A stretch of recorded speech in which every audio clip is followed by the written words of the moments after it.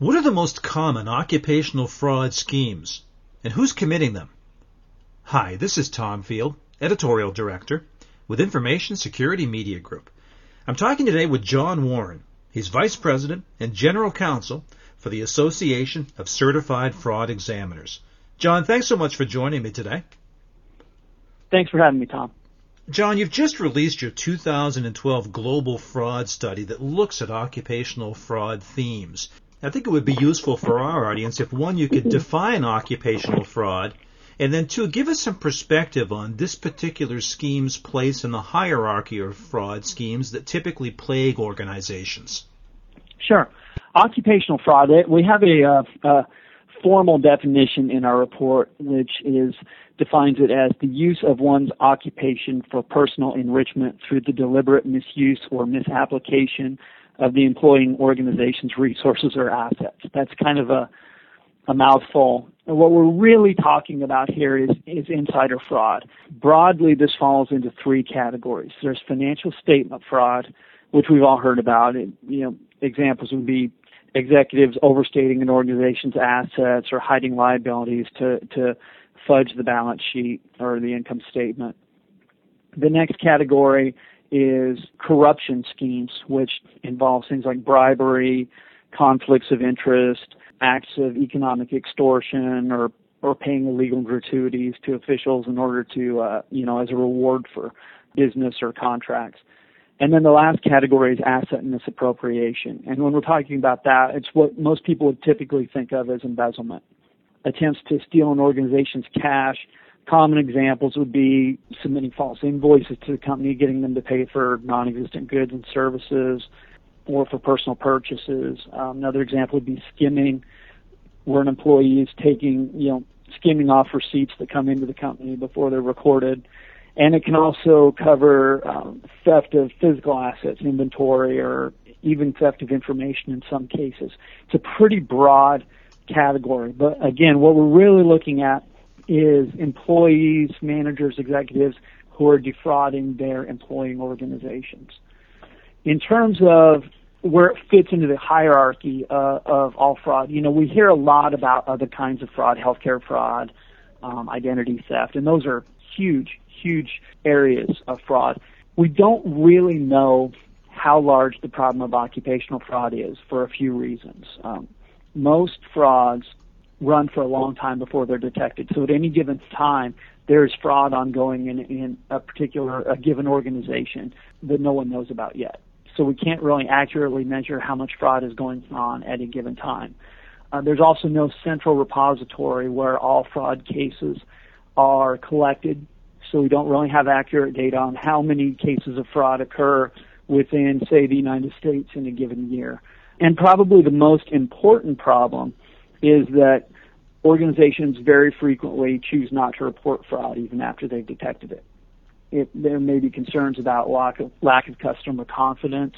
It could be out of a desire to make sure the stock price doesn't take a hit. It could simply be that very frequently they just don't want to deal with it, or they deal with it civilly. They fire the perpetrator. They try to get some of the money back, and they just try to kind of move on, and they don't pursue criminal charges. So for all those reasons, we don't have a real accurate measure of how large the problem is. However, I would speculate that it is probably the single largest form of fraud in the world in terms of both the number of occurrences and losses. And there's a couple of reasons for that. Fraud schemes are, by and large, schemes of opportunity, meaning that people steal money where they have an opportunity, where they see an opportunity to get access to money. When you consider the size of the global workforce, the number of people who are simply employed, and you consider that when a person finds themselves in need of funds or with a desire to steal money from someone else, they will look to the place where they have the greatest opportunity to access someone else's funds. Their employer is usually going to be the most accessible avenue. If I go to work and I see checks passing across my desk every day, say I work in accounting or I have access to the payable system and I run invoices through payables all the time for large sums of money, it doesn't take such a big shift in my mental outlook to rationalize that, okay, well, I'll just run a couple checks through the system and then I'll pay the money back. That way I don't feel like I'm really a criminal. I'm just somebody who's had a hard time. And then, of course, as time goes on, I don't pay it back. I end up stealing more and more and more money, and the crime goes on until eventually I'm caught or I just disappear. That's basically, when we're talking about occupational fraud, that's why I believe the problem is so incredibly large. Well, John, that's a great description of the types of occupational fraud. What do you find to be, in your survey, the hard, the soft, and even some of the hidden costs of these incidents you've described? In our study, we looked at 1,388 actual cases of fraud that occurred in different regions around the world, different companies. The median loss per scheme was $140,000 per fraud. Now, that's not per company. Again, I want to emphasize that. That's per scheme. We only look at one case at a time. In a large company, you may have dozens or hundreds of fraud schemes going on at one time, so the losses can obviously be very large. In addition, I'd point out we measure median loss as a conservative estimate of the losses organizations experience. In other words, median just meaning if you took all the frauds and arranged them from the smallest dollar loss to the largest, the median would be in the middle. If you look at the mathematical average, the average loss in these cases is well over $1 million per scheme. So we're talking about really high dollar hard losses. In addition to those, you have other costs involved, include the cost of investigating the fraud. Once the organization discovers it's been defrauded, there's significant costs involved with an investigation, both through your internal resources, and very often you'll bring in outside accounting firms, law firms, investigators to help you sort through and figure out who took the money or how much money is missing. There's costs in terms of assessing that damage, for attempts at recovery, trying to track down the money. Another cost that's involved is just the resources you divert from other operations. Especially in the case of a very large fraud, you can find easily that a significant portion of your executive management, your audit staff, your outside accountants are focused on dealing with this fraud that has already occurred instead of dealing with the primary operations of your business, which is a really big problem. And then other hidden costs, the loss of trust within your organization. A company cannot function without placing trust in its employees. We have to, at some level, choose to trust that our accounting department is going to process payments in the correct way, that they're not going to steal us blind, that our executives are going to operate in the best interest of the company, and so forth. When you have a fraud scheme like this, that can really sever those bonds of trust. It can cause incredible damage to a company's morale. And then you can have other, ancillary financial losses, lost market capitalization, loss in consumer confidence. The company itself may end up facing criminal or civil legal action depending on the type of fraud. So there are any number of costs that are associated with these crimes that go far beyond the median and average loss that we report in our study. John, who do you find is most commonly committing these crimes? Well, we break down the perpetrators of the frauds in a number of different ways. We gather quite a bit of information on the demographics of the fraudsters. Just at a high level, we break them down by position within the organization, general level of authority. We find that about 42% tend to be employees, 38% managers, and then a smaller number, just under 20%, fall into the category of owner-executive, although those individuals are the ones who cause the highest dollar losses. About half of the fraudsters fall in the age range of 31 to 45, but when you look in terms of loss, it's the older fraudsters, the people 50 and above, who tend to cause the largest losses. Curiously, only about 8% of fraudsters in our study historically commit fraud within the first year of tenure at their organization. So when you're encountering an occupational fraud, it's usually somebody who's worked for you for a while. And I think that probably relates to those people needing time to understand the company's internal controls, their culture, to know how to commit a fraud, as well as the fact that most people don't start work at a company with the intent of defrauding it. They usually end up choosing to do that because they face some sort of financial problem of the kind I mentioned before, gambling debts or healthcare bills or whatever. about 65% of fraudsters tend to be male, and that's been consistent throughout our study. The males also, interestingly, cause much higher losses per scheme, which has been very consistent since we started tracking that data back in '96. And then in terms of department within the organization, I think what may be the most important, we find that about 80% of frauds come from 6 departments within an organization typically. And those are the most come from accounting, which usually makes up just under a quarter of the fraud cases we see. And then primary operations, sales, your executive/upper management department, your customer service, and your purchasing department. Those are the 6 groups that will typically account for about 80% of frauds in a given organization. So how are they most commonly being caught, John? Is it through technology? Is it through human audits? What's the breakdown? Yeah, interestingly, despite all the advances we have in technology and emphasis on control, we find every year far and away the most common means of detection is through a tip. In 2012, it's 43%. Usually somewhere between 40 and 45% of cases are caught by somebody simply telling somebody else, I think this person's stealing, or I think this person's doing something unethical. The next most common methods are internal audit and management review, but we're looking at 15-14% for those 2 categories. So detection's about 3 times more likely.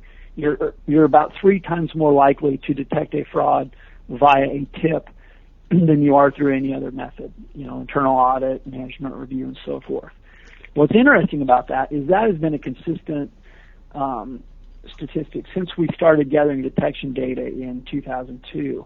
And yet, when we look at the controls that our victim organizations have in place, only about half of the companies or government agencies, whatever, who were victimized had a hotline at the time they were defrauded.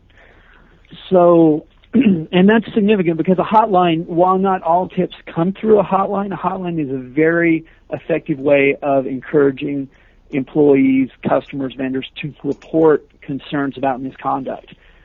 We think that's a relatively inexpensive way organizations could do a lot to bolster their anti-fraud efforts, their ability to detect and prevent fraud. In terms of the tips that are received, about 51% of those come from employees. When we first started gathering that data, we thought that number would be higher. You would expect that, 80-90% of your tips about misconduct would come from employees, but it turns out only about 50%. Customers tend to report fraud about 20% of the time. About 12% are anonymous, so we don't really know where those come from. That's probably a mix of customers and employees.